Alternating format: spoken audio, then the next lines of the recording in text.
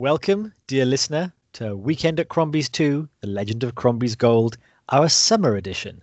Pour yourself a glass of Pimm's, put on the Factor 50, and lock yourself securely in the panic room.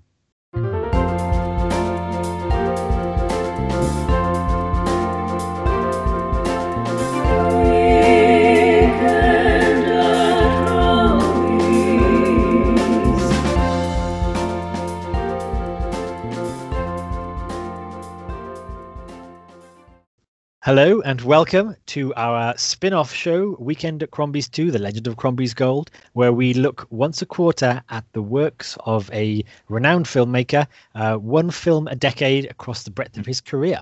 I am Hugh. I'm meeting Arthur Digby Lawrence in minutes, and if you think he's the kind of man who tolerates tardiness, you are sadly mistaken. And I am Dr. James Evans Esquire. This whole thing makes me nervous. Why? Ever read any Poe? No, but I loved her last album. Little diorama there, James. Oh, very good, very good. But as we say, we last quarter we looked at Seven, which is one of the very earliest films of David Fincher. We're looking at David Fincher across the whole year. So, having made his big hit in Seven and Fight Club, he now moved on and directed and produced Panic Room. So, and this is Fincher in the 2000s now. So Seven was the 90s. Yeah. So we had Alien 3, we had Seven, The Game, and Fight Club, and now we're in the 2000s where we've got Panic Room to begin with, followed by Zodiac, and then The Curious Case of Benjamin Button. So we're going to look at again the director in the round in the context of the film, but first we're going to take a good deep dive into Panic Room itself. Again, where to begin? This is an intriguing film. It stars Jodie Foster as Meg Altman and her young daughter Sarah, played by Kristen Stewart. Meg the soon to be globally famous Kristen Stewart. Indeed, yeah. The cast here is not big, but it is weighty. It is, yeah. You're right. It is. But so Meg is recently divorced, and her husband is, again, fantastically wealthy. He's into pharmaceuticals, so she has a huge payoff, which allows her to go shopping in New York City for a new house for herself and her daughter. And they are shown around a New York brownstone with about 3 floors and a basement and elevator, and all mod cons, which includes a panic room. What a house! It's a lovely house, and again, we'll come to how this house came about. But anyway, this panic room is shown as like the ultimate in kind of in the very rich accessories, because if you're getting a home intruder, you just jump in the panic room, you close the steel doors, you've got water in there, your own phone line, you can monitor them through the video cameras. They can't get in. It is absolutely secure, and you are safe until the police come along. So this actually freaks Meg out a lot because she's claustrophobic, and the idea of slamming steel doors makes her nervous. But although I'll be honest with you, Hugh, It's not just if there's an intruder. If you just want a bit of peace and quiet. Oh. Yeah, I mean, just nobody'd know you're in. You could call. I'm stuck in traffic. Not going to be home. Probably won't be home for a couple of hours. Just spend a few hours in the panic room. Well, that's just the cupboard under the stairs, really, isn't it? You don't need to have, really. You don't have video monitors and bottled water inside the cupboard. But yes. So yes, so they take the house, notwithstanding, because it's a lovely house, and on sort of day after they've moved in, or the night of them moving in, the intruders break in the house because the previous owner was a recluse who apparently had a lot of inheritance that has not been discovered yet. But this has led to 3 intruders, one of which was his former nurse who nursed him through ill health, and the other one is so the nurse has been played by Jared Leto, whose character is Justin, Junior. I think, isn't it? Oh, Junior, yeah. Junior. That's it, sorry. He has recruited Burnham, who's played by Forrest Whitaker, who is a person who basically designs and engineers these rooms. So he found the company who does the panic rooms and recruited him because Burnham has money troubles. And then a third and rather enigmatic person played by Dwight Yoakam called Raoul, who basically just turns up and looks sinister. So very menacing. Yeah, so the 3 of them turn up expecting to rob the place, not expecting to find Meg and Sarah in the house because Junior can't really work out how many days the house was in escrow. So there's the first wrinkle. And again, the tension ratchets as Meg, he's kind of tossing and turning in her sleep, and we don't know if they're there or not yet. But she clocks on just in time, and again, as the guys are running up the stairs to intercept them, she manages to drag Sarah into the panic room, seal it. They can't get in. They're safe, and that is apparently stalemate. The guys are outside and can't get in. They're inside and can't get out. So you'd think that's a fairly wrapped up film, but no. The plot finds many ways to ratchet tension and cause this kind of cat and mouse for the next 2 hours between Meg and her daughter, and then the three burglars. Burnham, of course, is the engineer, so he knows the weak points of these panic rooms. Even though he knows they're basically impregnable, he tries to hack into the the vent system and spray methane gas in there to flush them out. He's defined different techniques, and then further complications happen when young Sarah is diabetic and starts actually going into sort of diabetic coma, or at least having serious hypoglycemic effects. So her medicine is outside the panic room. How does Meg get outside to get her the insulin shot she needs when this? So lots of this goes on to the point, and Burnham is of the three the cleverest by far of the burglars, and is actually able to formulate plans and stratagems as they go on to kind of try and fool Megan. And Megan is also quite intelligent and resourceful, not at least so scared she's operating on quite a high level. Burnham has the knowledge, doesn't he? Yeah. Raoul has the gun. Yes. And Junior, he had the story, but other than that, he's pretty redundant. Yeah, he's the one that brought them all together, because actually the reason they are there is because this reclusive man had millions of his inheritance, not in a bank or anything. He put it in the floor safe in the panic room, and that is of course what happens. The burglars aren't there to steal anything in the house. They want what's in the panic room, which again causes this enormous standoff. They can't leave because they need the panic room. They also can't leave because they think they've been filmed by the cameras that are around the house, so they're compromised. So they can't leave until they get to the panic room and get the tapes themselves. So and Meg and Sarah can't leave because they're in the panic room. As soon as they go out the panic room, they're in mortal danger. Yeah, so you have this enormous conflict of priorities. And again, you'd think this is stalemate and no one can get anywhere, but the way the film goes through, there is an enormous amount of cat and mouse being played. And in ingenious and quite thrilling ways, they do this. Again, like I say, at one point, Burnham tries to flush them out with methane gas just to scare them, because he basically hacks into the aircon system and sprays this propane into the room. But of course, Raoul and Junior are much more blood crazed and like saying, more, flush them out, not realizing, of course, that poisoned people aren't much good in opening doors. At which point, Meg then responds by lighting this methane gas, which blows up half of the wall and burns Junior's arm and everything. So he's now severely badly burnt. At which point, Junior decides he's had enough and storms out. Raoul at this point decides he'll shoot Junior. And then, so now it's just Raoul and Burnham. They're complicit in a murder, and then ever more keen to get inside the room because the stakes have now risen even further. Yeah, because I think it's fair to say that Burnham is, although he is one of the three intruders, he is the most civic, I suppose. That's the best way. Moral. He's the most moral. Yeah, that's right. He's the most moral. So he's. I mean, despite him actually being a participant, he is anti-murder. Doesn't want anything to do with it. Just wants to get the money and go because he has other. He has reasons, custody reasons, why he needs the money. Yeah, and indeed, he is not comfortable at all with doing Meg and Sarah harm.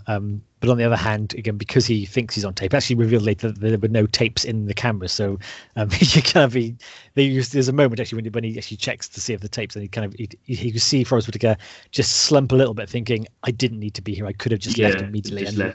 It's a great, again, it's lots of little moments like this. Not a lot was made of it, but it's like, oh, that's quite a nice touch. But so we're getting into the analysis here. But as we go on, so as I say, Sarah is going into a hypoglycemic coma, and so Meg needs to get out.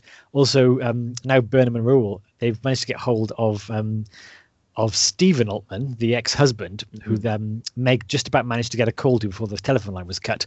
So he's turned up to see what's up. So they beat him bloody, and then pull this kind of bait and switch whereby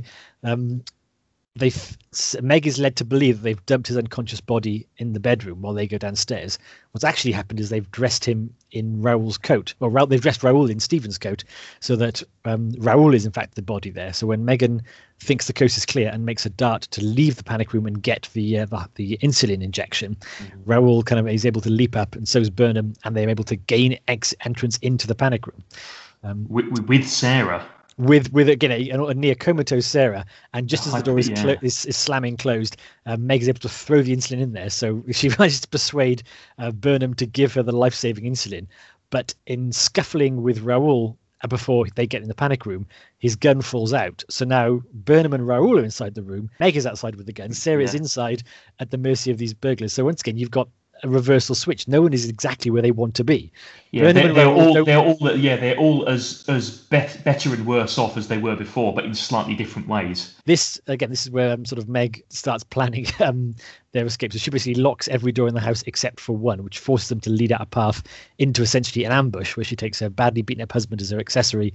So she's able to sneak up and deck Raoul with his own sledgehammer, leaving Burnham to make his escape. And they think they've defeated Raoul, but he actually managed to, in a pretty terrible way, because he already lost a few fingers when the panic room door slammed on it, and he'd now been clocked with a sledgehammer and knocked off a balcony. But he claws his way back upstairs and then just engages in a brutal fight with the whole three of the Altman family. Even Sarah gets punched in the face, Stephen gets knocked over, and he's just about to smash Meg's head open with a sledgehammer when Burnham, who could have escaped but chose to come back because he heard the screams, came back and shoots Raoul, to basically essentially saving Meg's life. And then as Burnham tries to escape a second time, he's caught by the police, and that's pretty much where the film wraps up. Yeah, the £22 million of what are they? They're bearer bonds, which movies love bearer bonds because it's a way of transporting huge sums of money in little bits of paper. Yeah, so the paper is like in a little whirlwind because there's a storm outside as well. It's raining and it's windy, and all of the money is kind of swirling around his head as he's caught. Yeah, and that's it. That's the end. That's the end. It's left with again a slightly dented Meg and Sarah looking at new houses as the sun rises over the city. But that's how it ends.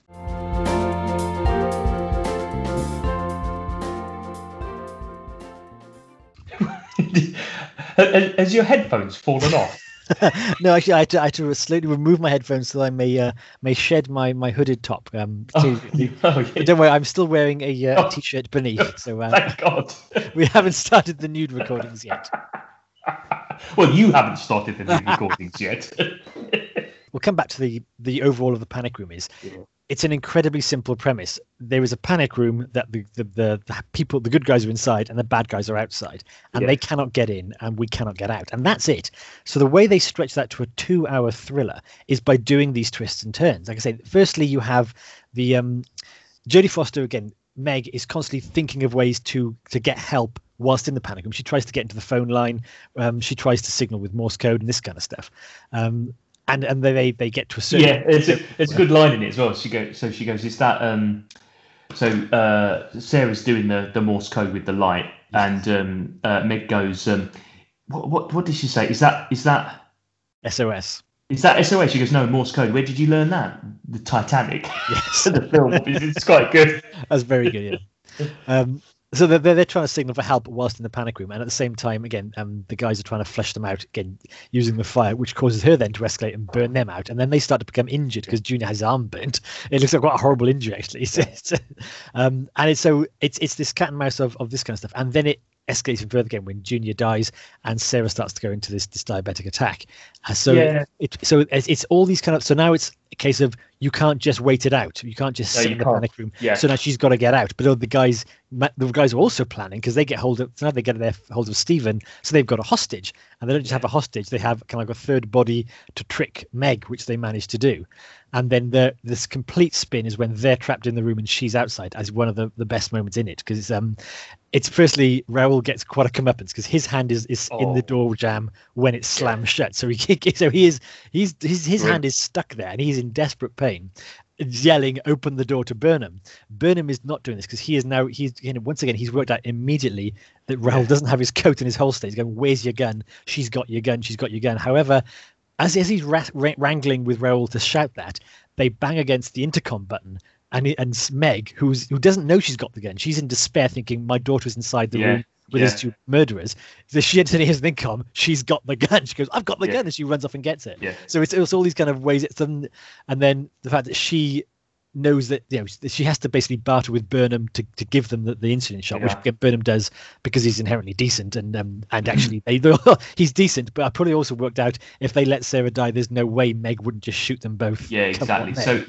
So there again is a bit of a kind of chess play going on where nobody really has the upper hand. Both parties have some. Yeah. They have some hand, don't they? But it's not a good enough hand for them to do anything. Yeah. And there's one particularly good scene, I think, where I think basically Raoul was saying, if we're gonna basically if the police turn up, we're gonna kill your daughter, right? We're gonna kill her. Yeah. So make sure don't call the police, etc. And of course, her husband did call the police, and they turn up, and there's two policemen at the front door, and they basically question her and say we had a call. There's been some disturbances. Some neighbours have said that you're not.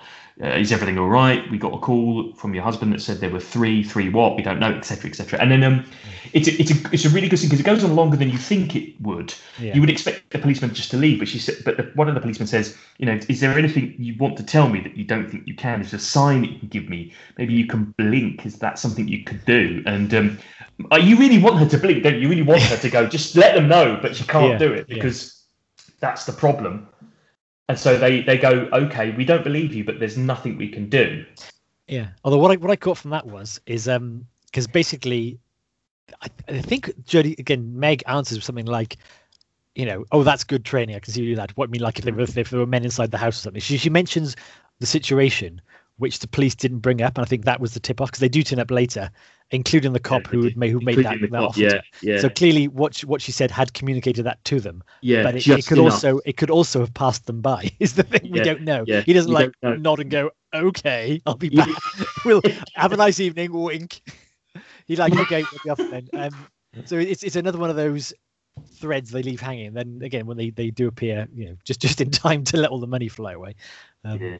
But you're right about that, and it's I'll tell you what, again, to come to the overall part of it, the plot in this is very, very tight. It's superbly plotted, and I think as well as having that kind of clearly you can see the whiteboard with the post-it notes on saying who knows what and when, who has what power over when, who's in what and where. So all that is spread out. But also, I think one of the nice things about this is it stays very true to its basic premise, which it establishes like within 5 minutes, which is the panic room cannot be breached. It's true, and it never is. It never is. Once it's closed, unless someone voluntarily opens it, it can't happen, and that's true. The closest they get is when they try and put the gas in, but other than that, you cannot open that door, and they don't, and therefore, because they could have had something like Forrest was saying, "Oh, I designed it. You go into these wires, and you can override the switch, and it opens it that way," and that would be cheating. But here's like, no, there was only someone can willingly press that button to open the door, and I think that gives it an awful lot of strength. So it really does, and that's one of the kind of notes that I've made is the fact that I think that the film is true to its premise, which is really commendable, because there are so many films that you're really enjoying, and then something will happen that is it loses its internal logic. And for me, it's all about internal logic. Yeah. So the film itself really maintains that integrity. You're right, the panic room is never breached. Someone has to take an active decision from inside the panic room to leave the panic room. That's the only way the panic room will be breached. It's a conscious decision. And what it means is that the characters have to think, right? They have to think. There's no, I mean, I'm not saying that the film isn't almost beyond belief, right? It's an entertaining thriller, but I can absolutely accept it because any decision that's made in the film seems to have a logical run through it.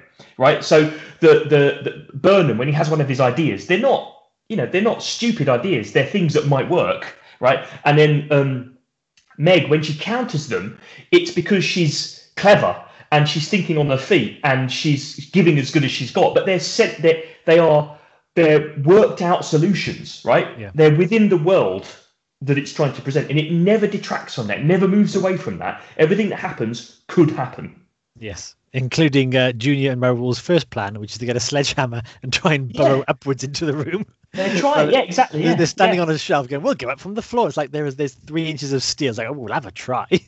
We'll have a try, yeah, because that's the kind of thing you do, wouldn't you? You'd give it a go, and then when also you hit because Raoul and Junior idiots, as Burnham points out, saying if 2 idiots with a sledgehammer could break into this, do you think I still have a job? However, because they've tried this, they leave the sledgehammer on the second floor, just in time for Sarah to find it, use it as a weapon against Burnham, who then uses it as a weapon against her after she's. So it's the foreshadowing, isn't it? And that's it's an hour ahead. That difference. Oh, yeah. At first, you think it's just establishing Raoul and Junior aren't that bright, Burnham is, and they're just trying everything, destroying the house. But actually, no, it was. Yeah. And that's something else I was going to mention as well. A bit like at the start, you've got Forrest Whitaker's Burnham, his shadowy bulk, going up to the doors and the back doors, etc. It's like a horror trope. It's that same thing. It's the sledgehammer, which is a horror trope, where at some point early in the film, you will see the nails sticking out of the floor and nothing will happen. Or you'll see the chainsaw attached to the wall. And about an hour later, the chainsaw comes into effect. Someone stands on the nail, etc., etc. When I've seen that, then putting it, what that's going to be used for at some point in the film. That sledgehammer has a role in the film, and it does. Yeah, and actually, talking about the logical steps of it, like I say, the 3 burglars aren't expecting this to happen. They have to think on their feet too, and it is quite compelling that when they work out the panic room shut and they're inside there. They try a few things like yelling at the video camera or anything, but they don't have an answer immediately either. Not even Burnham, because Burnham in his experience is you can't breach a panic room. He knows this. He's built them, so they have to think. And while they're thinking, they're doing stuff. They seal the house. So they all grab screwdrivers and nails and start drilling, securing every single door in the house. Because while they're thinking about it, they're adding the pressure of, well, if you can't leave the panic room, you're not leaving the house either. And that was quite a nice first step in the fact that they don't just immediately go for them. It's like, we're doing stuff as well while you're trying to do stuff in there. Yeah, I'm also very impressed that, again, this is true dad behavior, is that Burnham just has at his disposal several power screwdrivers and lots of screws, because that's what you need in a dad. Is like, I'll just nip to the car. Yeah, your shelves a bit. I'll just get that. And like, he just gets a handful of really long wood screws and lots of screwdrivers. Like, wow, that's good stuff. Do you have lots of screwdrivers and screws? I have, with enough notice, a screwdriver I can charge. But see, that's worse because I'm not Burnham. Wow. Now, in this household, Emma has a lot of screws and screwdrivers. Okay. I have no idea where they are. I have an electric screwdriver that, if given enough notice, I can do some DIY around the house. I also have many teaspoons that, if you turned around, can normally work to screw most things in at need. That's very good. Oh dear. But logical. Everything that happens in it seems to happen for a reason, and you can make sense of it. And all of the characters are playing the roles within the film without having a full hand, if that makes sense. They're all slightly deficient in things that they can do. And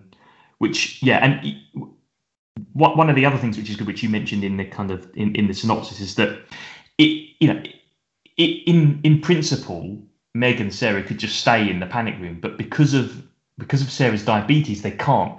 So, and what I like about the film in that regard as well, which is a bit similar to what I like about the plot of the film as well, is that despite it being very tightly plotted, there's almost no exposition in the film. Yeah. So nobody needs to tell you what's happening. So none of the actors describe scenes that are happening in the film, other than saying the panic room is not breachable. And I think part of the reason is because there's like a bit at the start of the film where the real estate agent is showing them around the house with what I think is probably Meg's agent. Exactly. Only an estate agent is allowed to talk length about the house, and what they're actually doing is setting outside the entire set of the film. We know where the floors are, we know there's an elevator, we know where the rooms are, we know where to get from A to B, and it's perfect because that's what you need to find out, because that's where the entire action takes place. And so that's all the exposition that's needed. You don't need any other exposition. Linking that back to the diabetes thing is, I would expect in a lot of films that maybe aren't quite as good as this, it would be played up very early on. She's got diabetes. There'd be something that would happen. But in this, it never is. The audience is given the benefit of the doubt that they understand what's happening. So she wears like a blood sugar level kind of monitor on her arm. She looks like a watch, and you can see it. And it's obvious that Meg is concerned about her daughter because she looks at it sometimes. She just says, calm down, but you're not really sure why. And it's very obvious that she has diabetes, but it's never mentioned. Yeah, and that's a really good example of how the plot doesn't. You don't need to be told anything that's going on because it's so tightly plotted. You know exactly what's happening. You know where everybody is. You know the architecture and the layout of the house, so it all makes sense. Yeah, and again, the very beginning, before anything's happened, they're having a dinner in the house, and Sarah pours herself some full fat Coke, and Meg's like, "Stop!" And then she gives a little bit more as a treat, and you think, that's very harsh with the Coke. What do you think about that? It's that much is dropped in there. But you're right. When they're in the panic room, she is fussing over Sarah in a very specific way, saying, "How do you feel? Pins and needles, anything like that?" And it's dripped in there. Actually, you mentioned some films that go overboard. Have you ever seen Steel Magnolias? I haven't. No, I never want to. Yeah. Well, that's for a different podcast. But again, that begins with Julia Roberts having a very overt diabetic attack. That is almost the opposite of letting the audience in on gradually. Yeah, she's basically trashing the beauty bar. She has this type of attack, and she's like thrashing around, and Olympia Dukakis and Sally Fields like pinning her down and forcing orange juice down her throat. And it's like, what's the matter with her? She's diabetic. We are laughing. That's my best Sally Fields impression, by the way. Also, rest in peace, Olympia Dukakis. Yeah, she died recently, didn't she? To come on to the production side of it, again, the budget of this movie was 48 million, and a lot of it went on the set itself because they built the house. Yeah, they did. And which again is quite remarkable. And a full set, and also I read somewhere that because the production had quite a lot of challenges to it as well. Oh yeah.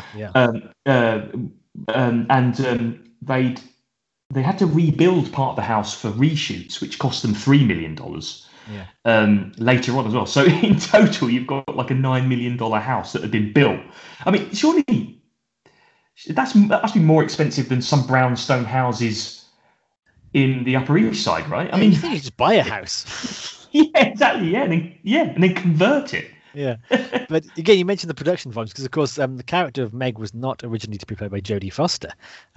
Nicole Kidman was cast and for some weeks played the part of Meg, but did a knee injury and then was replaced by Foster.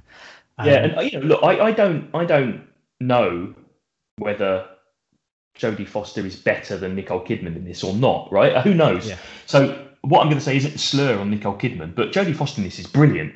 Yeah, absolutely. She's fantastic. I can't imagine it. Now, I can't imagine it with Nicole Kidman, even though it might have been a really good film and she might have been brilliant in it. Jodie Foster's performance, right? It is, yeah. I mean, she's incredibly central. Yeah, obviously central, but also her performance carries the entire film, despite the other strong performances around her. It's really Jodie Foster. Strong strength of her performance. She's got agency. She's a decision maker. It's a really tough role. I think she pulls it off really, really well. Yeah, because she goes from basically necking a bottle of wine and crying in her bath to having to again, when they're locked in the panic room, I suppose it gives you time to gather yourself because she's, again, trying to rally herself well in a because but she thinks of things again. She's not just responding. No, she's trying to again strip the phone wires and call out and this kind of stuff. Yeah. And interestingly, when she does call out, the first person she calls is her husband, but she gets her ex-husband's new girlfriend on the line, played by Nicole Kidman. Yeah, exactly. She's got like 8 words. Yeah, it's like, it's your bloody wife. Yeah. But yeah, again, Nicole Kidman, obviously, again, I'm thinking Dead Calm is the closest she'd have come to that kind of, monster in the house kind of thing. And again, she's a very good actress, but it's because again, Jodie Foster again is notably shorter than Nicole Kidman, and in fact, was because she was short. The sensor on the door, which is meant to be at head height, is actually a bit shorter than it should be because they didn't fix it after them. The set was built for Nicole Kidman. Right. But again, there's something about the fact that she is so much smaller than any of the guys around her, and almost on a par with her daughter in terms of their stature. Yeah. But there is that moment when she actually manages to fling Raoul to the ground, thereby relieving him of his coat and gun, and he leaps back into the panic room. So there's a lot of fire in the way she's actually, when the panic room does shut and Sarah's on the wrong side of it, she is throwing herself at the steel door in just desperation and anger, which it doesn't help Raoul because his fingers are trapped there. So every slam against it hurts his fingers too, which is quite hilarious. Well, you're right, and it's a very physical role, isn't it, from Jodie Foster? And she looks strong in it as well. So it's a really physical role. She pulls it off brilliantly. Which is interesting because she was pregnant during the filming. Which is crazy. Which when you and they had to, I think they had to wait until she'd had the baby to come back and do the reshoots because it wasn't double. Yeah. So when you think that they lost Nicole Kidman out of a slight knee injury, I'd say having a baby is probably more of an inconvenience than a knee injury. Well, they were so committed by that point. Yeah, I know. Well, there's about 2/3 of the way through the film when she's out of the panic room and she goes to answer the door to the police. She puts a jumper on, and that apparently was because some of the original shots or some of the rushes from the film, she had to hide her bump, so she was quite a long way gone when the film was kind of released and stuff. So the jumper was to hide her bump. She could do the sitcom thing of carrying a big bag of crisps in front of her. It's like, I'm just having some crisps. Well, shame you don't have sugar in them. I could save I've got to think about how to get into the panic room. Hang on. I tell you what, just have this big bag of Doritos. If I was in a situation and I had to think, I'd get a big bag of crisps. I think I'd need them. Yeah, I think I would. I'd just cramming into what's it. The police would find me with my fingers all orange and put orange duster on my face. It's like, you think, right? Yeah, fine. Any problem? It's 4 a.m. I'm just having some Wotsits. Is anything you can say, sir, that might alert us to a problem in the house? Just having more Wotsits. Yeah. Would you like a Wotsit? Oh dear. Yeah, you're right. Yeah, $48 million. A lot of it went on the house. Interestingly, though, obviously the previous film was Fight Club, and that cost about $65 million. Did it? And the one before that was The Game. And I know, much to your credulity or your incredulity in the last podcast, The Game cost upwards of $80 million. So by comparison, Panic Room was a small budgeted film. I mean, it on a par really with Seven. Seven was slightly less, but not hugely different in the kind of budget activity. Yeah, but when you consider Seven had helicopters and police cameras and lots of prosthetics. This is what again you'd call in a TV series a bottle episode. It's getting a few strong characters in a confined space and filming it, and normally they do it to save money. And the fact that if in sort of scale, if you look at this as one set and few actors, it's more expensive than say Seven or The Game, because that uses so many more actors and so much bigger sets and bigger set pieces. So this is quite distilled. In fact, it's like per square meter. Panic Room is the most expensive film David Fincher has ever done. He wants to do it like, but I spent $400 million on a globe-trotting espionage film. Yeah, but that doesn't count per square meter. Panic Room's your most expensive film. Like that's how you measure films. The footage of but actually now I tell you what, there was again quite a lot of use of this space in terms of but and I've seen this film many times. Again, I saw it again first about 15 years ago now, and I've watched it periodically when you say I just like to watch a good film. And the work that's done in this, when I was only watching it with a Weekend at Crombie's 2, The Legend of Crombie's Gold Eye, to review it, I was it's things like the camera pans up through the floors. So a lot of the budget went into the digital effects. So they were obviously for someone who hasn't seen the film, we're describing the film in the context of its plot and its kind of machinations. But I think one of the main characters in the film is David Fincher. I really do, because one of the really, really interesting things about how this is filmed is that, as you've just described there, Hugh, it's not static at all.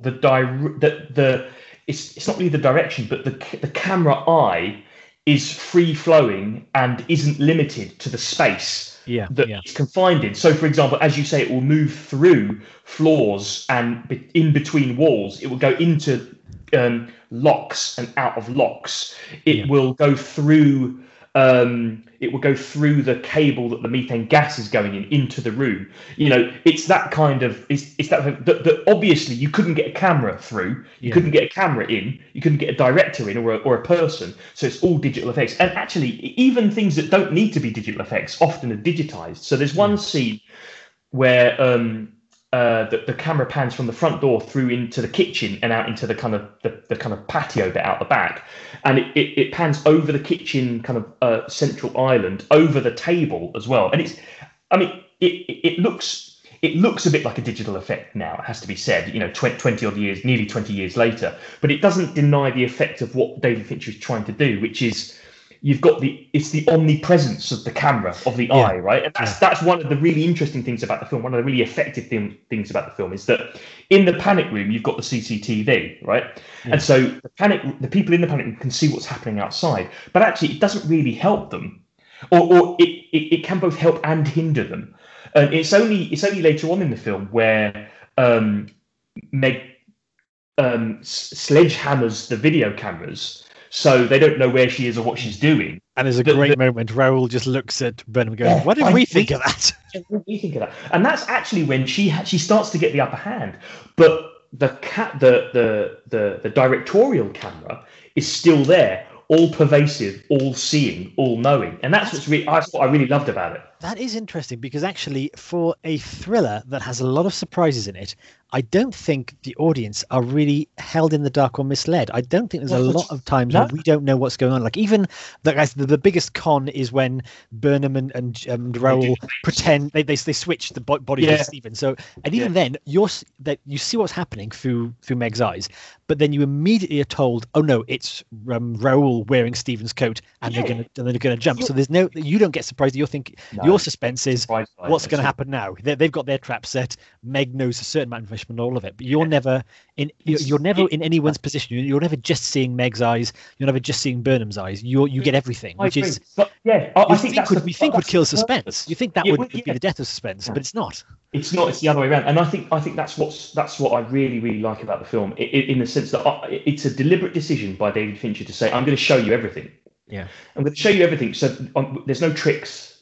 This isn't cheap. We're not cheating here. Nothing's going to happen in this film that you think, how did that happen? Or, oh right, okay, thanks. That's a twist. Yeah. There's nothing like that in it.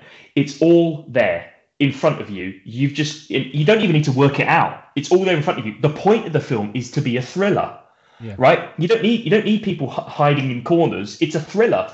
And in fact, the fact of it being so kind of visually open creates the tension, because you know exactly where everyone is. You know what's going to. You think you know what's going to happen, and even as you say, they do the bait and switch. You kind of know what's happened anyway, because the camera lingers on the two shoes. So the camera lingers on the husband's shoe, and the camera lingers on Raoul's shoe. So you think to yourself, something's going on here, right? Because why would they do that? So even in that situation, you kind of know what's happened. And that for me is the I can't think what the word is, but it's almost like it's the surveillance. It's the start of that kind of surveillance lifestyle approach, right, where everything is filmed. Yeah. But it's not the CCTV cameras that help in the end. It's for the audience. David Fincher has laid it all out in front of you. Yeah. He's laid it all out meticulously. It is interesting, the CCTV, now thinking about it, because again, Jodie Foster destroys the cameras to give her the edge. It is in fact the fact that Burnham and Raoul didn't destroy the cameras allows them to fool Meg, because if Meg thinks she has a certain amount of control by seeing what they're up to, which in fact is turned against her because she sees something that is not true. And in fact, if she was completely blind, she might not have taken the chance to make a dash for it anyway. Yeah, you're right, and again, that's what I mean by it being upfront and open about what it's doing, right? It's not trying to trick you, right? So it's the example of Meg and Sarah sometimes having the upper hand, and Burnham, Raoul, and Junior sometimes having the upper hand. Neither of them have the full hand, and that's why it's so good. And the director shows you both sides, and it's not even that it's a puzzle. It's not a puzzle at all. You don't need to solve anything. You almost need to just sit and go with the ride. You're enjoying what they're doing. There's a great moment after it's after there's a when Burnham is flooding methane gas into the vents, and Meg takes a decision to ignite that and basically burn it out, but it'll mostly blow back onto them. Yeah. As she's doing this, she's pushing the light as far down the vent as she can, because she's only near it when it goes off. And Junior hears the clacking, so he puts his ear against the wall to listen to what's going up, and of course that's how he ends up getting burnt, because the explosion blasts out and sears his arm. And then about 10 minutes later, Meg is trying to pull the phone cord out that she can basically hack into the wire and call the police. Oh, yeah. And now Burnham is listening, and Junior, with this sort of expertise, goes, "Be careful." Yeah, exactly. Yeah, those walls explode, you know. Yeah. And again, it's one of those things where both sides have advantages and disadvantages at that point, right? So Burnham, he's asking Junior, when you cut the phone lines, did you cut them actually at the foundation down in the basement? Junior's like, just rip the phone out of the wall. Oh, should I have done that? Yeah, I didn't do it. You totally know Junior, I don't think you saw it, but you totally knew Junior would have just torn the phone out of the wall, and Burnham knows this too. Yeah. He goes, "Do you cut it at the mains, or do you just rip it out of the core?" But he already knows the answer, doesn't he? So he's then trying to get. He's thinking, okay, right. Well, I need to get the phone cord from where the panic room is, and just as he's got the phone cover off, they're all like, "Oh, hey, there we go," and it's yanked in as Meg's got it. So then at that moment, she's got the upper hand. She can connect the phone from inside the panic room to her mobile, and you think, okay, right, but you know also that Burnham knows what to do. They can cut it centrally. They can cut it as well. They just got to get down the bottom. Yeah, exactly. So then it becomes the film is a series of mini chases in separate locations, almost, isn't it? Right? It's a series of kind of setups, all of which need to be worked out. Sometimes someone has the upper hand. Another time, another person has the upper hand, and that's why it's so thrilling. Yeah, and again, we've talked about the performances. Again, we talk about Jodie Foster's performance, and it's interesting that there's a couple of actors here again who are absolutely top notch, and it's great to see them sort of commit to what is something that it depends on them selling it, but it's not, if you see what I mean, like acting in terms of no one makes a big long speech. They're not over emoting, are they? Yeah, they're just true to the characters they've established, and they're playing them to the hilt, and it's brilliant. Interestingly, that a note about Burnham was the test audiences didn't like the fact that Burnham didn't get away. In fact, because Burnham returns to kill Raoul, and by doing so, he could have got away if he'd just left them to it. But he comes back, and then by the time he makes his second escape, he's caught by the police, and the audience didn't like that. So I think I don't like that either. So we'll come on to the ending of that. Yeah. We'll come to that. But the way they solved that was because they'd struck the set by this point. It would cost like another $3 million to redo the set. So they thought, what we have to do is go back to the original footage and try and replace the original cuts of Burnham with places where he's a little less sympathetic, which is interesting because I thought, what on earth were those more sympathetic shots? Because Burnham's a really nice guy. It's because even at the point where they're leaving with their hostage Sarah, and Meg's put crushed glass over the floor to fool them. You know, he instantly picks up Sarah and carries her across the glass so her feet don't get cut and this kind of stuff. But I guess the fact that he's with Raoul too. He threatens Junior just before Junior gets shot, not thinking Junior's going to die, but he's prepared to be tougher if he has to be. Yeah. Well, and also, although he isn't the person that beats up Stephen Altman, the husband, he's complicit, right? Yeah. I mean, he's forced a little bit because Raoul's just a psychopath, but at the same time, he's telling them, he's telling Meg and Sarah via the CCTV, open the door. Yeah. This will stop if you open the door. So he has I suppose he has a moral compass in that regard, but at the same time he is complicit in it. I get that. To talk about his escape, it's that I guess what you could say was, I mean, yes, he's going to jail for a very long time, and no, he doesn't get the 22 million in bonds. Yeah. But I suppose the one way he gets his sort of victory is he is not complicit in the murder of Meg and Sarah, which he would have been if he had not turned back. Yeah, true. And that in many regards is. You could argue it was more important because he never wanted to hurt them, and if he'd lived in the high life, or probably be on the run, they would be dead because they were about to die, and he knew. Because he basically enabled Raoul to do all that. If he hadn't been there, Junior Raoul would have been stuck and would have just gone. No, I agree. I mean, when you work it through logically, for him to go back and save Meg and Sarah, he has to have been caught. There's no logic, there's no route out of that, which again I think is it's an example of the film not cheating you, right? I just wanted him to escape. I have to say this is one of the. I think the film's great. I think the film is brilliant. But if there is a flaw in the film for me, it's not a major flaw, and I'm nitpicking a little bit here. It's that actually toward the very end of the film, the person I cared about most is Burnham. and it's not to say that I didn't care about Meg and Sarah, and I did absolutely care about them, but I was rooting for Burnham. I wanted Burnham to get out of the house and go. I would have, it would have been a bit of a down in the film, but if what had happened was, from Fincher's logical point of view, Meg and Sarah were killed, but Burnham got out, I'd have taken that. I'd have taken it, right? I would have taken it. You're right. At that point, you are rooting for Burnham, and it's mostly because, by the time that Raoul is, even though he's threatening Meg's life, you kind of think they could have they didn't overpower him, but they had a gun. Raoul had been thrown off a balcony with a sledgehammer. You'd think he's done for. So your next priority, in which sense, was I'd like Burnham to get away, to be honest.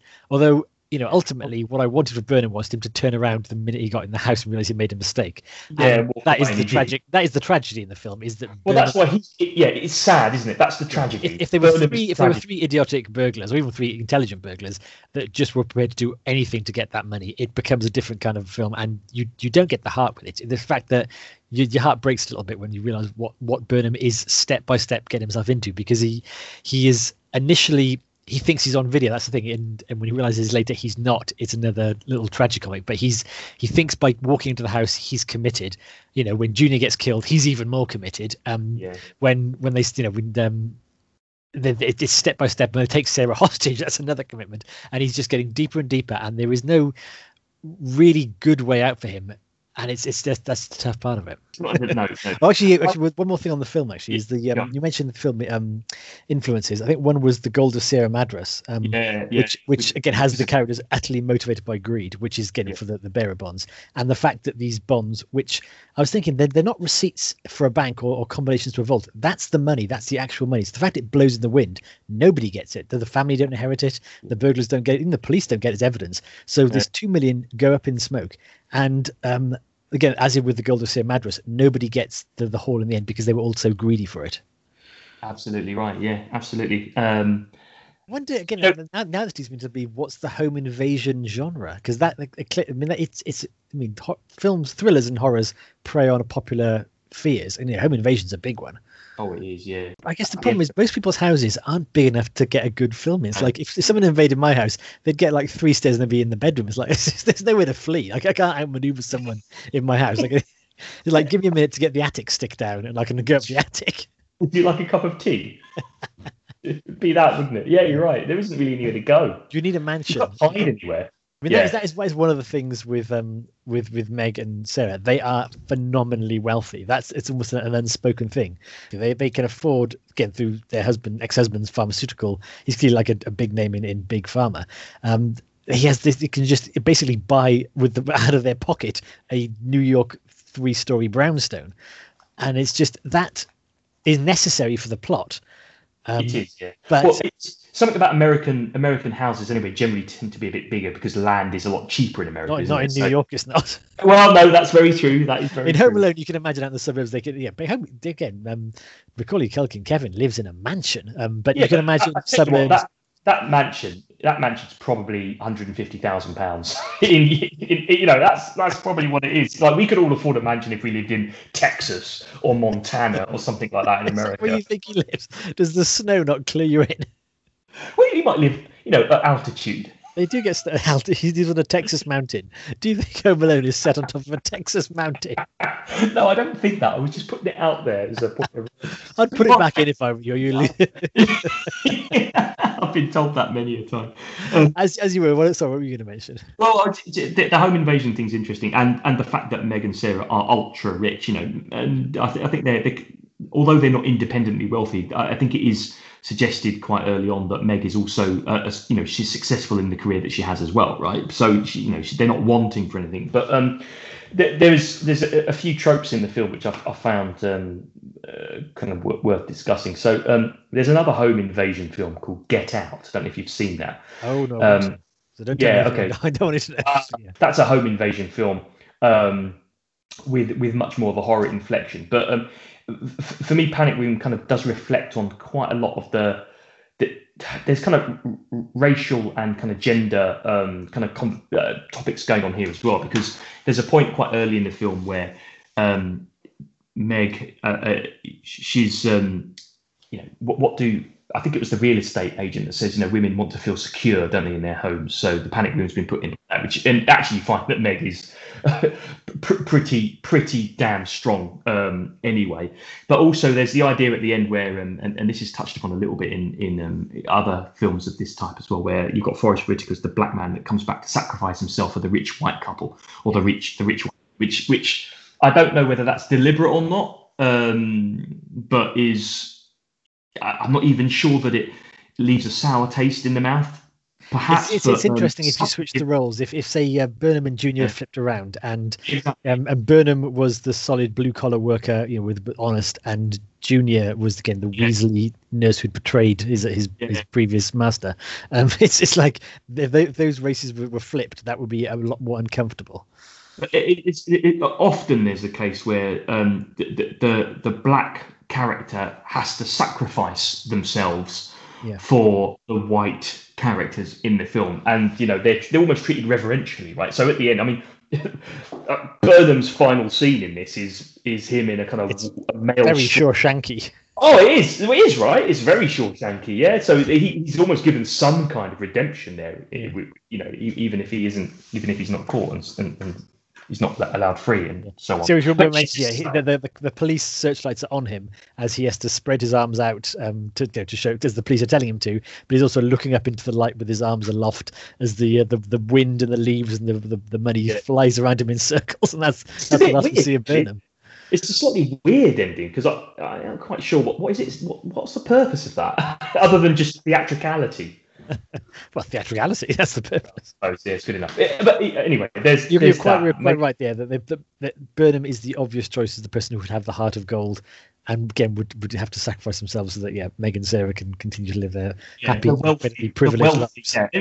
He references it as well, doesn't he? Yeah. When Sarah is when he's talking to Sarah, are you rich? She goes, no, Dad's rich, Mum's just mad. Well, that's not quite true. I think Mum's rich as well, which actually also reminds me that I think Kristen Stewart deserves a bit of praise as well, because she's got she performs really well, and I'm a huge fan of Kristen Stewart. I think she's a brilliant actress, and I mean, notwithstanding the Twilight films, which I think are a little bit unfairly maligned, they serve a purpose, and that they certainly do well for the market that they're intended at. I think post Twilight films, she's had a really interesting career. I was saying she seems to have deliberately gone for unusual roles as a kick. Actually, a bit like Rob Pattinson as well. If you've not seen Personal Shopper, I would highly recommend that, and The Clouds of Sils Maria as well. Two very good films that she's done recently. Excellent films. I think as mainstream a thriller as you can get, I think Panic Room is. And there is absolutely nothing wrong with that if it's done really well. I think Panic Room is pure entertainment, and it's done brilliantly because of that. But it's totally perhaps not what you might expect at that point in Fincher's oeuvre. So maybe we'll take a break and come back and discuss why. Indeed.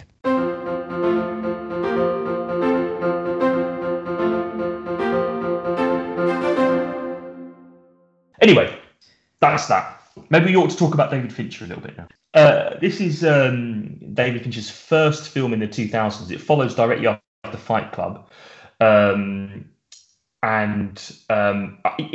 think it's a bit of a surprise, right? I mean, I don't know about you, but if you look at Fight Club particularly, it's a very extravagant film filled with ideas. I think actually Fight Club's probably dated more than quite a lot of his other films. It has, yeah.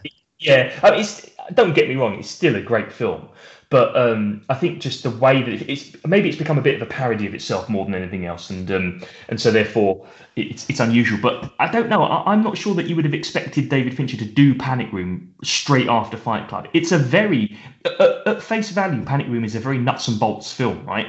It's a very straightforward film, but what Fincher brings to it is a directorial verve and a really great sense of storytelling in it. Okay, so that's where I think that it's still very much a David Fincher film, but it's a straight up thriller, and you don't I just don't think you expect it, but it certainly perhaps is the first example of a slight change in his focus in filmmaking as well. So whereas before I think Fight Club, The Game, and Seven, to a slightly lesser extent, but still certainly, are quite gimmicky in the way that they are. The story is presented, the things that happen in them. I'm not saying that they're contrived. They're all good films, but they're very I don't know. The plots are quite detailed, and there's a hook in them, I guess. Really, Panic Room doesn't really have any of that, and neither does Zodiac, the film that directly follows Panic Room, which is a police procedural stroke investigative journalism film about the Zodiac killer. It's a historical one, isn't it? It's a historical film, and I'll be honest. My own personal view, I think Zodiac is David Fincher's best film.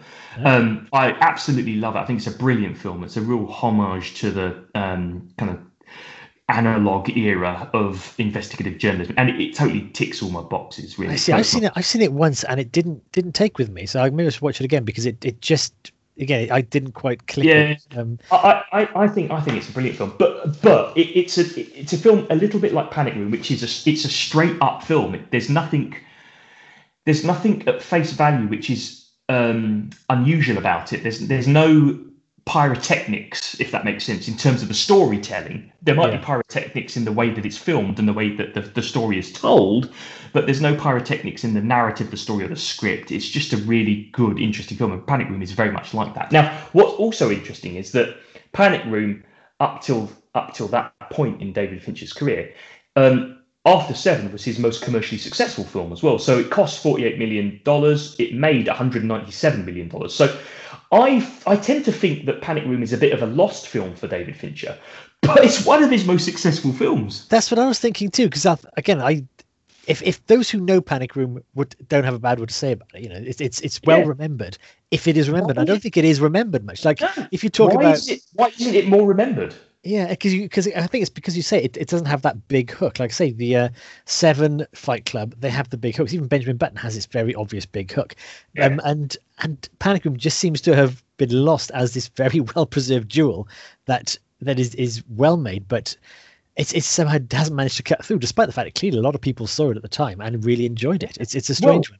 Hugely successful film, although I suppose when you compare it to Seven, which was stratospheric, right? I mean, that, it was different, but I guess similar budgets, just a massive success. I guess there's a difference between, again, a well-made successful film and then a film that actually bites into the culture, because you could do a parody of Seven, like on a comedy show, and everyone would go, that's Seven. Fight Club as well, couldn't you? And The Game.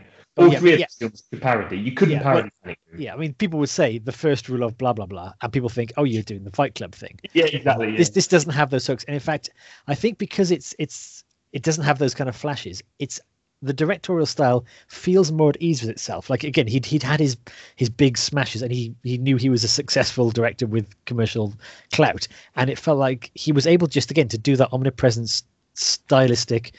I agree. It's like I don't need to, because Seven and both Fight Club have flair moments. So like there's things in there that is, because he started in music videos, didn't he? It's quite a kind of I'll throw this out there and I'll catch your attention. And here it's like, well, I've got your attention, and I'm not to do anything clever. I'm just going, lots of things clever, but I don't do thing, I don't have to throw any curveballs. I'm just going to do you a really well-told story in a really well-told way, and that's what it came out as. And yeah, you're right, because completely agree. I think this Panic Room who am I to say that David Fincher needs to mature, right? But this for me is the first film which shows a bit of kind of development and maturity about his filmmaking as well, right? So Fight Club, The Game, 7, Alien 3 maybe is a slight anomaly, I guess, really, but Fight Club, The Game, and 7 almost feel like they're him showing off a bit, right? They're him showing off and going, right, this is what I'm about. Panic Room isn't that at all. It's which is a career. Again, if there's a director in Hollywood, it's what you have to do. It's like here's what I can do. I can be commercial, and I'm an interesting director. I'm not criticizing those 3 films, right? I'm a paid up member of the David Fincher fan club. Absolutely, I of all of his films, I think there's probably only one which I'm not massively keen on, and that's The Curious Case of Benjamin Button. But there's still stuff to admire in that film. Yeah. But for me, this is him moving into a different phase where it's not about the showiness necessarily. It's about constructing a quality film. Yeah. So I think Panic Room, Zodiac are 2 brilliant examples of a mid-career director at the top of his game. I was going to say that because, again, I said didn't take to Zodiac, but thinking back on it, I can see how this pairs nicely with Panic Room. But then if we're looking at the career, Benjamin Button, what went there? That's a magical realism step in a very different direction. That feels, again, like almost going back to like Fight Club, but nowhere near as challenging. Yeah, I mean, but Benjamin Button has its advocates, though. Yeah. It has its strong advocates as well, and it was lauded at the Oscars. I know it didn't win a huge number, but it was nominated for a lot. I don't know. I think if you look at Fincher's career post Benjamin Button, I think you've got a point where maybe he had one last swing at the hook, right? Yeah. and then thought, I'm probably done with that now. Maybe I've moved on a bit, So it was almost him going back to his. It's like one last fling with the hook. And, I guess you only get one chance to be a new and interesting director. Yeah, you do. Yeah. You're right. And for all that I found The Curious Case of Benjamin Button slightly stilted and slightly odd, probably because of its script more than anything else. It is boundary pushing in terms of its special effects and its and the way that it's told, right? So I'll give it that. But it just didn't feel fresh like the way 7 and Fight Club particularly felt fresh, and it doesn't have that. It doesn't have that strong, for me, storytelling central component like Panic Room and Zodiac. Yeah, I think we came to the same conclusion with discussing the Coen brothers, is that they had some very outlandish films when they were getting their craft in, and then when they hit their run, it leveled out a lot. It leveled out a lot, yeah, you're right. And I think Miller's Crossing was maybe the first example of where it leveled out a bit. And look, Miller's Crossing is a great film, but Miller's the flair of Miller's Crossing is not the same flair of, say, The Hudsucker Proxy or Raising Arizona. It's a different. It's a slower. It's still got a lot of flair in it, and that's why I think Panic Room is a director with flair. Zodiac's a director with flair, but it's more subtle. It's more about the production design. It's more about the art design. There's a lot, in that. Whereas 7, The Game to a lesser extent, I guess, but Fight Club certainly all about the show, all about the fight. And I think when we do the 2010s, I think you certainly move into a very kind of like mid to late career David Fincher. I'm not saying that he's a busted flush or anything like that, but well, he's got a 30 to 40 year career in movies. That's a heft. His 2010s films, the Social Network, The Girl with the Dragon Tattoo, and Gone Girl, all stand up, right? Yeah. They all stand up, but interesting. Gone Girl, I would say you'd put up there again. I really like it as a movie, but in terms of its zeitgeist, it's up there with like Fight Club and 7. Not quite 7. 7 really was something different, but I mean Fight Club. In terms of films people reference when they want to talk about not just the movie but about where society is at this point, they pick up Gone Girl and they say, well, let's look at this. It picks up certainly the zeitgeist, definitely. I guess that was from a novel rather than from himself. So he, you have to do it well, of course. But Zodiac is from a novel as well, actually. I know, but now I'm thinking was Benjamin Button his original thing? Was that from a book? No, that's from a novel as well. Yeah. Okay, so Panic Room was an original screenplay. That's an original screenplay. So if you take Social Network, Fight Club is an adaptation of a novel from Chuck Palahniuk as well. Yeah. I mean, obviously, Social Network was written, but it's a true story. So it's sort of, isn't it? Yeah, but it was kind of a commissioned play rather than a. So I mean, Panic Room. Now I'm thinking is one of the few things that he did off his own back with his own idea. that wasn't it wasn't a novel in the first place, or wasn't it kind of a commissioned work as well? Yeah, and the other anomaly in his oeuvre in that regard is The Girl with the Dragon Tattoo, which is an adaptation from a novel, but it's also a remake from the Swedish original film as well. Yeah. Which a lot of people criticise The Girl with the Dragon Tattoo. I think it's quite a good film, to be honest. I quite enjoy it, but it's a very definitely. The tone of the film and the story is very Fincher-esque. You can see why he would have taken it up. But what I wanted to say about the 2010s is I completely agree with you.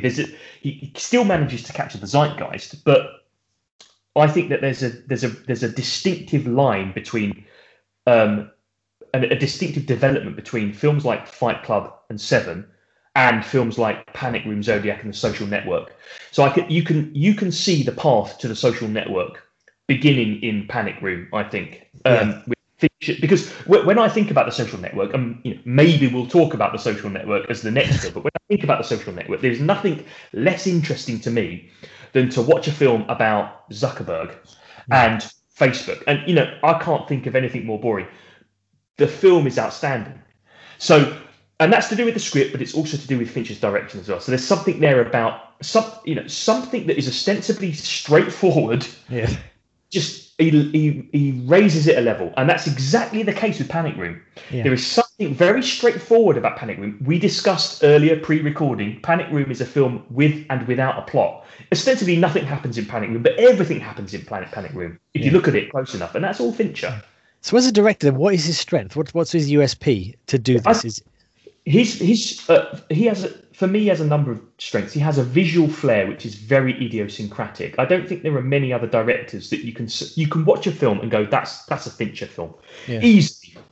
And it's to do with the way that the film is shot. Panic Room is a good example of this. There's no reason for Panic Room to be grainy and slightly washed out, right? Yeah. But it is, and it employs the same tactics as in Seven and Fight Club, the bleach approach that's used, and Alien 3. And Alien 3, it's the same thing that's happened in that as well. And there's a link from his early films where he's uses 35mm, shoots on film. Panic Room, I think, was the last film that did shoot on film. From Zodiac onwards, it's all digital.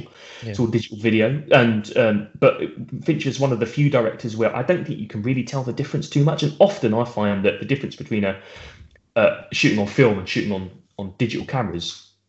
I'm not saying that you can't like a digital film, but they look and feel slightly different, right? So filming on film has a slightly different feel to it. Yeah. So I think he has a visual flair. I think he is able to compartmentalize structures within films really well. So I think by that I mean the way that the films are structured are really clever in Fincher films. So they'll often be either puzzle driven, i.e., I'm not saying that Panic Room is like a puzzle, but it's laid out all in front of you. It's like a drawing kind of room, as it were. You know how everything's filmed. You know where everything needs to be. I think his films are meticulous like that. Yeah. So I don't think there's anything in any film that Fincher makes that isn't supposed to be there, right? Yeah. It doesn't feel like that anyway. And one of the examples is with Fight Club. There were 400 scenes in Fight Club. Okay, 400 scenes in Fight Club. I think there are something like 50 scenes in Panic Room. So, he shrunk it down, but still maintained his own style, right? I don't know about you. What do you think Fincher's look is? Is this aesthetic? It is aesthetic. If you think about his films now, I think it makes great play of light or the darkness. Yeah. I think there's I'm trying to, just the association, because I clearly seen and enjoyed a lot of David Fincher films, but until we tied this together, I hadn't actually clocked it as, I've seen almost all of them and I've enjoyed almost all of them. Yeah. But now you say to it, I'm imagining just, again, characters cast in silhouette, imagining light behind them in whatever situation they are. It's the same in Seven, it's the same in Fight Club, it's the same in Alien 3, it's the same in almost Social Network too. Same Social Network. Yeah, it doesn't need to be, does it? But it is. It's that style. I mean, again, you think a difference between being on an alien planet and a movie about building a website. It doesn't need to be stuck in contrasting in light, but it is used like that. It's the word that's used in art. Chiaroscuro, isn't it? It's chiaroscuro. So it's the way artists use light and darkness to kind of counteract with each other, and he does it really well. I'd probably go with an economy of storytelling as well.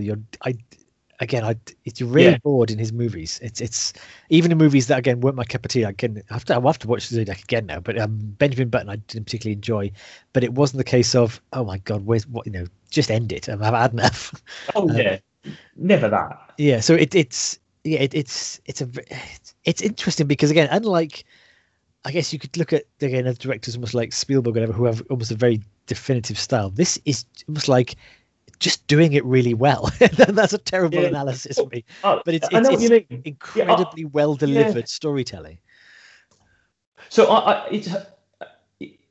the Spielberg analogy is quite an interesting one because I think Fincher is a more distinctive director than Spielberg, and the only reason why I say that is because I think sometimes directors like Spielberg are so ingrained into cultural consciousness that you can't pinpoint what a Spielberg film does, right? Yeah. So other than making, in his heyday, making entertaining action-packed films, like what does a Spielberg film look like? I understand, I can understand the way that Spielberg films are portrayed, right? So, family, it's all about, there's a kind of moral decision-making, all this kind of stuff as well. But in terms of how it's filmed, I just feel like Spielberg films action sequences really well.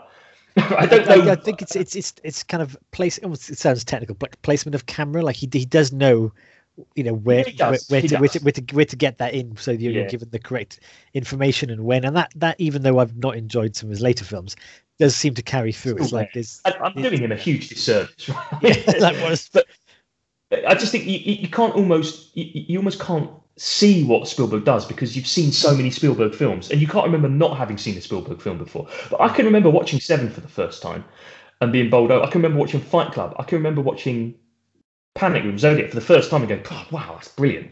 And you're right, it's the composition of the film, his use of light and darkness. He constructs a film really well. The pieces are all in the right place. They're almost overproduced in some respects, but they just teeter on. It just pulls it back when he needs to. I love the fact that he has the same kind of lighting structure in a film, as you said about building a website, as he does about an alien planet. They look the same, and yet they're totally different films. Weird, and yet they work. Yeah, and again, we're talking about a career that spanned 4 decades with a dozen films. Yeah, it's not prolific. It's not prolific. It's each one, which does make each one kind of worthy of note. Because I remember, decades ago thinking, "Oh yeah, I've seen all the Coen Brothers films, and now they've made about a dozen that I haven't seen, and we'll watch if they come up. I'm not chasing after them." Similar with Ridley Scott, actually, it's like he just churns out 2 a year, and it's like, well, slow down. And Spielberg, right? And all those big Scorsese does it as well. Now you think, do you know how many Scorsese films that I haven't seen? It's just like, I also find that Fincher is so. It's no spoiler, given that we are looking at a director that's done 4 decades of films. The one film he's made in the 2020s is Mank. So we'll be watching Mank because it's the only film we can watch from the 2020s. Unless before we get to it, he releases another film. But we're going to watch Mank. Given if we said he's not prolific, him getting out of film in the next 6 months is unlikely. It'd be surprising, wouldn't it? Yeah, it would be surprising. But Mank looks like a completely different film to anything he's done before, right? A homage to 1920s and 30s Hollywood, black and white. It's about the making of a film, very different style and tone. So I'm really interested to whether I like it or not. I have no idea, but I'm interested to watch it. Yeah. So that's it's. Whereas I suppose my point was that I find with your Spielbergs and your Scorseses, they all seem to tend to make the same film again and again. I mean, like I look at Scorsese's The Irishman, as good as it's a good film. Yeah. I feel like I've seen it before, though. That's the thing. It's like we talk about these incredibly big name directors who are getting almost more prolific. Because you imagine that the B team, who the assistant directive unit, are doing most of the donkey. Yeah, the heavy lifting. What's it called? Is it called B roll? I'm guessing this is why my cinema thing. Yeah, the assistant directors and the But the cinematographer. Yeah, but even so, they always work with directors. But you think their work increases, their output increases, it dilutes a lot of what there is about them. And you think, well, why? It can't just be for the money or the kudos. Like, does Spielberg really to do the BFG or Ready Player One? Well, I quite like BFG, but you're right though. Yeah, Ready Player One, and that's exactly what I mean. They're the same. They're not the same films, but I can't differentiate between Ready Player One and the Tintin films. I mean, I can't do it. I just can't do it. Yeah, the Tintin as well. It's like it's like, what? But you look at so Scorsese is a good example. I don't want to poo-poo Scorsese because, like, Taxi Driver is what in the you might be listening. Films of all time. You might be listening, yeah. But when I think, okay, look, The Irishman, The Wolf of Wall Street. I mean, they're different films, but they're the same film, aren't they? You've seen them all before. The Aviator, Shutter Island, they're the same film. In fact, Shutter Island feels like a David Fincher film. And what bigger homage there is to David Fincher that I'm watching a Scorsese film thinking, I'd rather watch this if it was directed by David Fincher. Yeah. But it's not even recent for Scorsese. I genuinely want to know what the difference between Goodfellas and Casino is. It's the same film. Yeah. It's just in a different context. It's the same film using the same music style, the same directors, blah blah blah blah blah. They're good films, but which is interesting because we've talked about David Fincher not getting into it, leveling off from the early work, but never staying with the same film or genre or type. So even though it's leveled it's plateaued essentially, it's you go from Panic Room to Zodiac to. Was it the girl with the drag tattoo to Benjamin Button? Yeah, to the Social Network. They're different films, totally. Right? Mind you, when I heard that, because obviously the Social Network was big news even before it came out, and they say it was directed by David Fincher, you'd think, yeah, that works. Well, you don't know how it would work. Yeah, but it would. Because part of me would think, well, how is David Fincher going to imprint his style on the Social Network? How's he going to do that? It's simply a biopic about something the entire world knows about at some level about Facebook. How do you make that interesting? Dull. But he does, and it's the same with Panic Room. How is David Fincher going to put his specific style on Panic Room? And he does, and it's great because of that. And I would add that although between Gone Girl, which was made in 2011, can you believe? Oh no, sorry, 2014 that was made, so my mistake. But even that's a long time ago. And Mank, which was made in 2020, is 6 years. I think I mentioned it in the last podcast. He has made Manhunter, 2 series of Manhunter for Netflix, which is brilliant. And I hardly ever watch TV programs, but Manhunter is absolutely fantastic. And it's got the same look and feel to all of his other films. Just because it's a TV program or a serial, he's put the same effort into it. And it's a Fincher film. It just happens to be over about 12 hours. Excellent. Well, that's next for us to watch. So don't say a peep at it, but I will probably have seen it all by the next time we speak. Ah, okay. Interesting. I think they're great. I think it's great. Excellent. We should take a little break and then we'll come back with our scores, which James has insisted we give for Panic Room.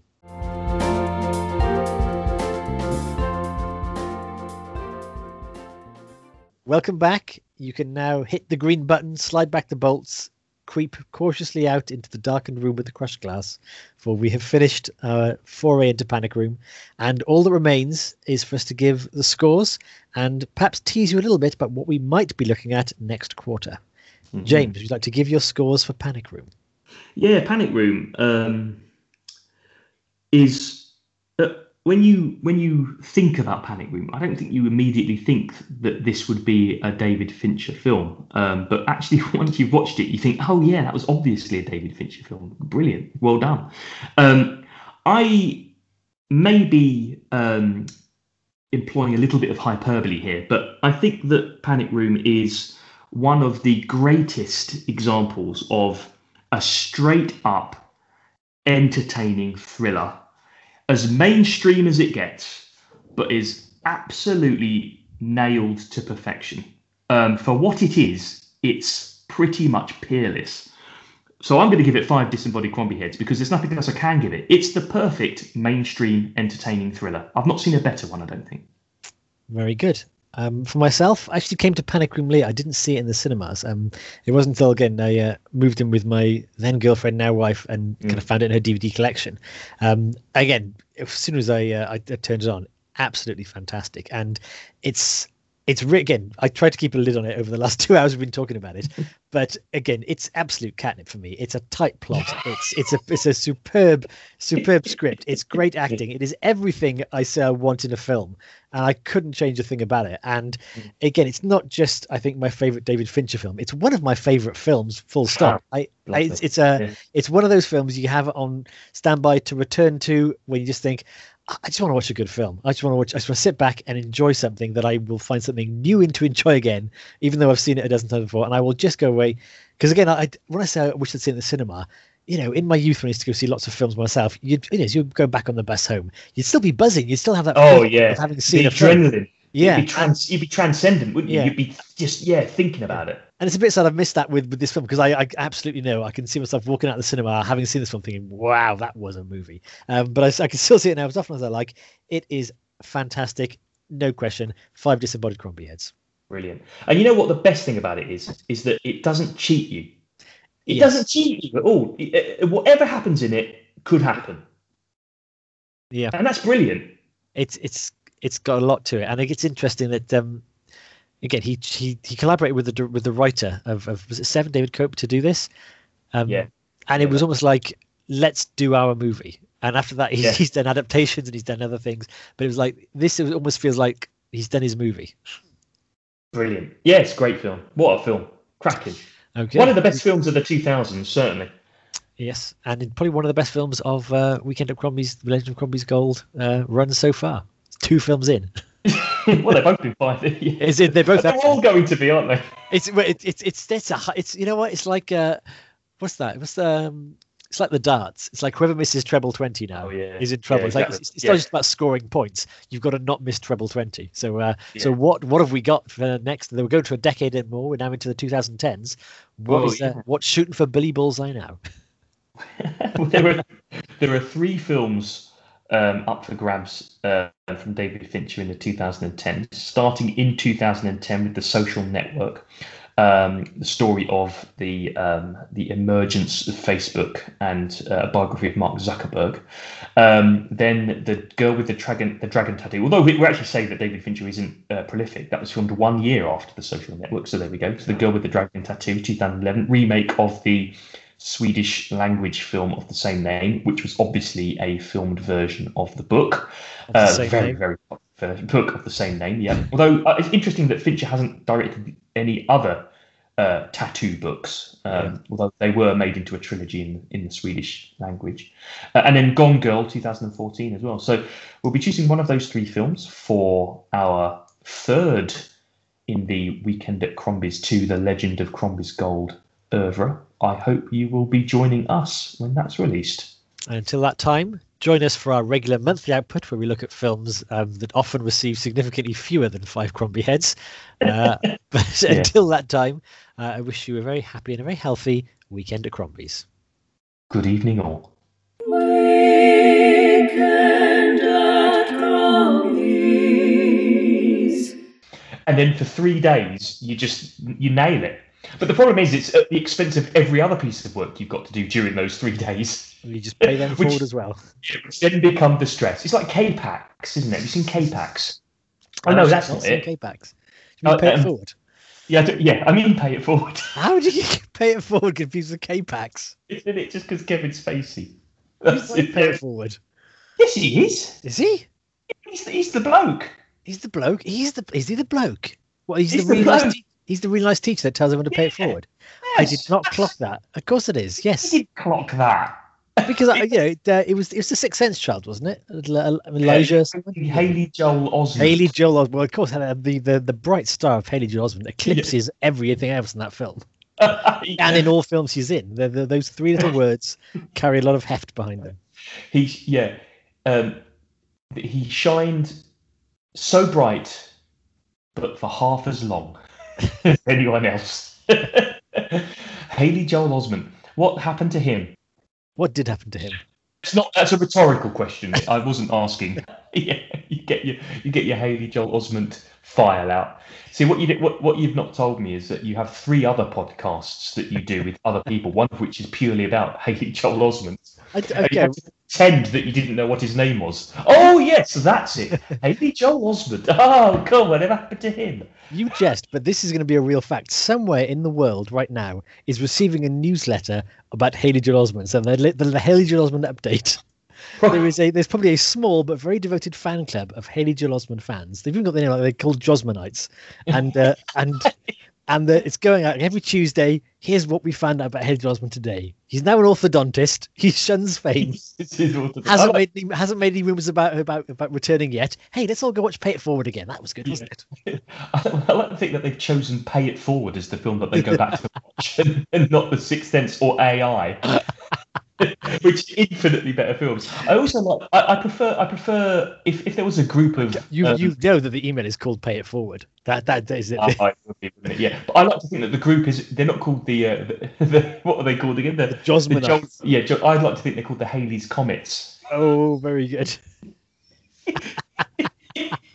This is it. So there's a third offshoot if we can promise, isn't there? Halley's Comets. Halley's Comets. Yeah, exactly.